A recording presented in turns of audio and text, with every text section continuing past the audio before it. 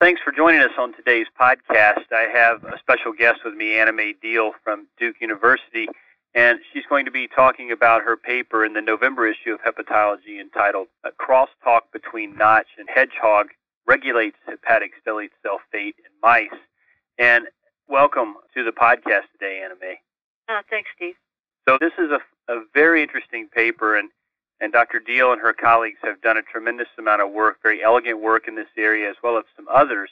This paper in this issue of Hepatology looks at liver repair, and liver repair requires phenotypic changes in stellate cells and reactivation of morphogenic signaling pathways such as hedgehog and notch that modulate epithelial to mesenchymal transitions. And the aim of their study was to investigate if and how notch signaling regulates damage-related outgrowth of liver myofibroblasts with a focus on myofibroblasts derived from stellate cells. And the findings were remarkable. Stellate cells use notch signaling pathways to regulate their transdifferentiation. And as stellate cells transform to myofibroblasts, there's upregulation of expression of the notch ligand JAGID1 as well as notch2 receptors. And this is explained in great detail in the paper. What I'd like Dr. Deal to do today is to kind of take what she's done with the paper and kind of put it in perspective for us and kind of explain how she feels like this data will be important for today and as we move into the future. So thanks for joining us again. Well, thanks, Steve. I'm really excited about this work for a couple of reasons. Most importantly, it's not occurring in a vacuum anymore. And I think there's increasing realization that some of the old dogma that we all believe for forever about how the liver regenerates and repairs itself after injury is now slowly but surely being chipped away. And what we're beginning to see is that the liver, just like all other adult tissues, when it gets injured, mounts a wound healing response. And wound healing responses are very complicated, and we know that they don't just involve replacing one type of cell in a tissue, but if you really injure a tissue, you have to replace many different kinds of cells. And so the body has evolved mechanisms that allow us to do this very easily, but sometimes these wound healing responses become deregulated, and we recognize that because people develop scarring or they develop cancer, and all of those is sort of misrepair, if you will, in that the tissue is wounded, and instead of getting back to its normal healthy state, it ends up somewhere abnormal, either with excessive scar and too little functional epithelium, or neoplastic or malignant epithelium. So wound healing is becoming a very important buzzword in liver, as it has been in a number of different tissues for a very long time. The other exciting thing is that in liver, as in many other tissues, it's becoming apparent that the adult person does this using some of the same mechanisms that are operative when we're forming in utero. And so to build a complicated tissue like the liver in fetal development requires interaction among a number of different signaling pathways that we call morphogens, or morphogenic signaling pathways. A hedgehog is a morphogenic signaling pathway. Notch is a morphogenic signaling pathway. Another important one is Wnt. And if you're a cancer aficionado, you've probably heard these terms because we know that in cancer, often there are overactivation or underactivation or deregulation of these pathways, and cancer doctors are going after these pathways as therapeutic targets to cure cancer. The exciting thing is that these pathways appear to be coming on, and when they're regulated normally, actually help to rebuild an adult tissue. What we don't yet fully understand is, are they doing it in the same cell types or using exactly the same interactions that they do when tissues are built in fetuses, or is there something different about these things when they turn on in adulthood? So a number of years ago, our group stumbled upon the realization that the hedgehog pathway, which is really barely apparent in a healthy adult liver, becomes very reactivated in every kind of liver disease that we've been able to examine so far. And it turns out when this pathway turns on, it actually keeps cells in a more primitive state, and they often are fibrogenic, and they are very active in laying down and remodeling matrix.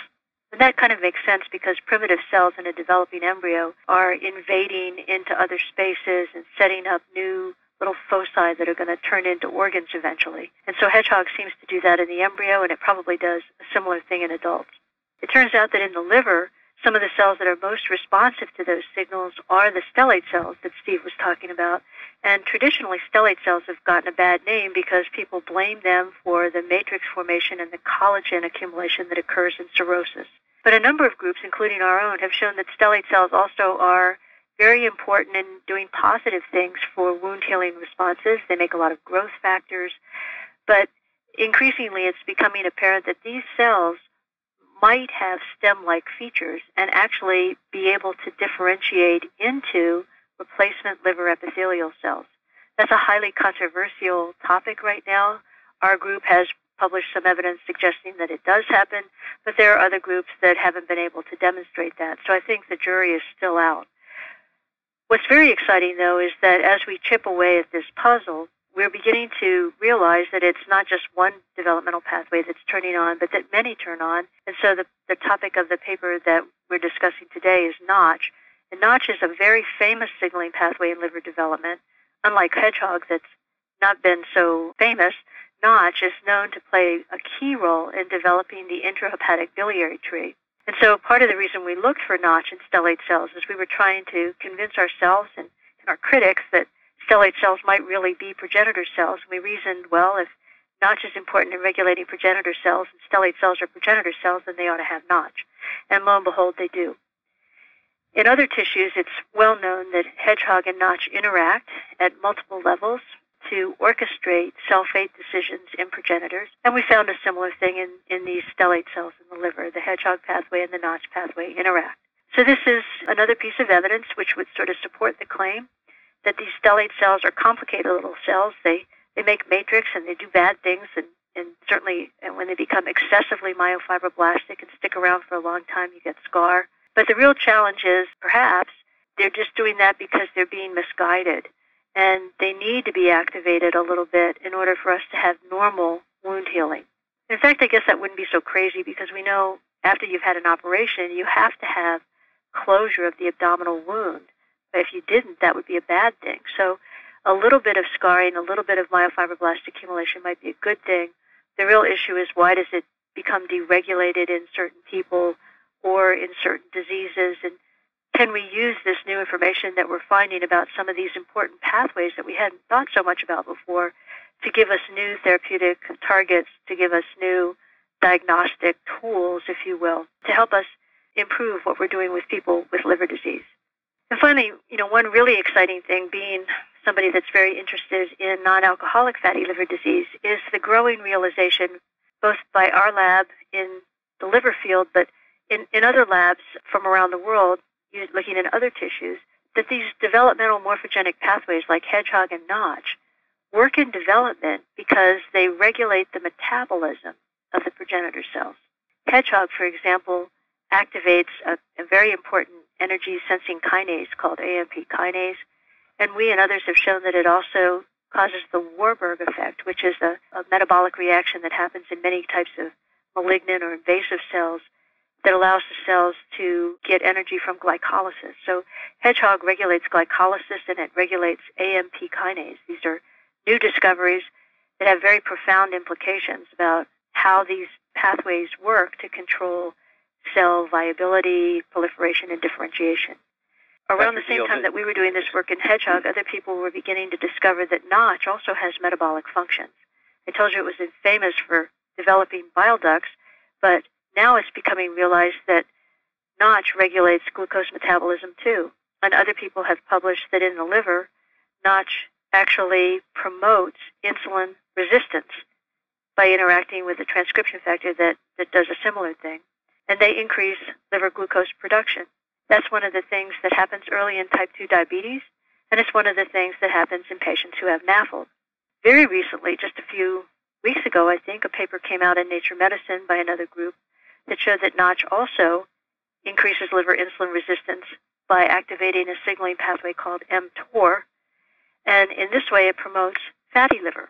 So here we have a developmental morphogen that's overactivated that causes hepatic glucose production to be deregulated and causes hepatic lipid accumulation. Well, that sounds a heck of a lot like NAFLD.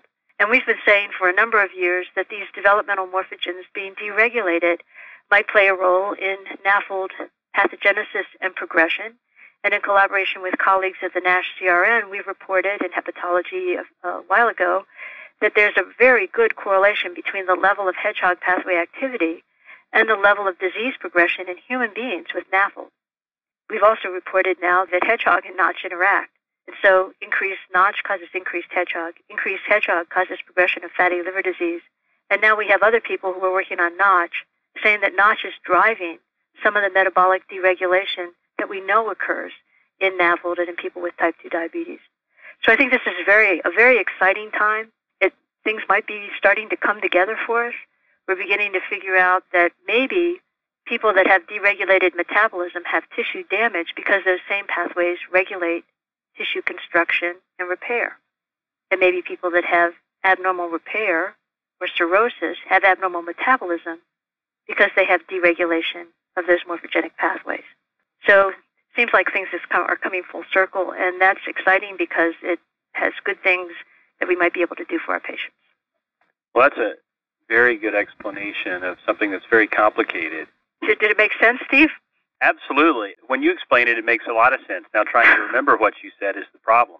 But that is very good. Thank you for that explanation. And I do think it's exciting. I think this is opening up a whole new area of potential therapeutics in the field of fatty liver and also in the field of liver cancer. And I'm excited and diagnostics too, because it'll be interesting now. We can maybe look for biomarkers from some of these pathways. Absolutely. I mean, it was interesting. The paper in Nature Medicine recently pointed out something that we had made a big deal about in one of our early papers about the hedgehog pathway and glycolysis and stellate cells. We showed that stellate cells don't transdifferentiate to become myofibroblasts unless hedgehog activates stellate cell glycolysis. And one of the things that we showed mediates that transdifferentiation is an end product of glycolysis, which is lactic acid.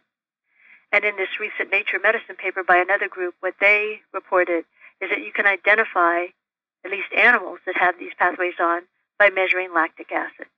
So this could be very, very helpful for us to pick out the metabolites. And these are common metabolites. People are looking for fancy ones.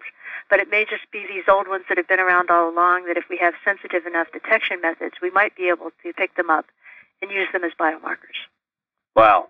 That's great. Well, thank you again for taking your time today to go through this and point us in the direction that we may be needing to go as we try to unravel the mystery of liver disease in general, but also of fatty liver disease in particular. So thanks for your time today. Thanks for giving me a chance to talk about something I'd like to talk about.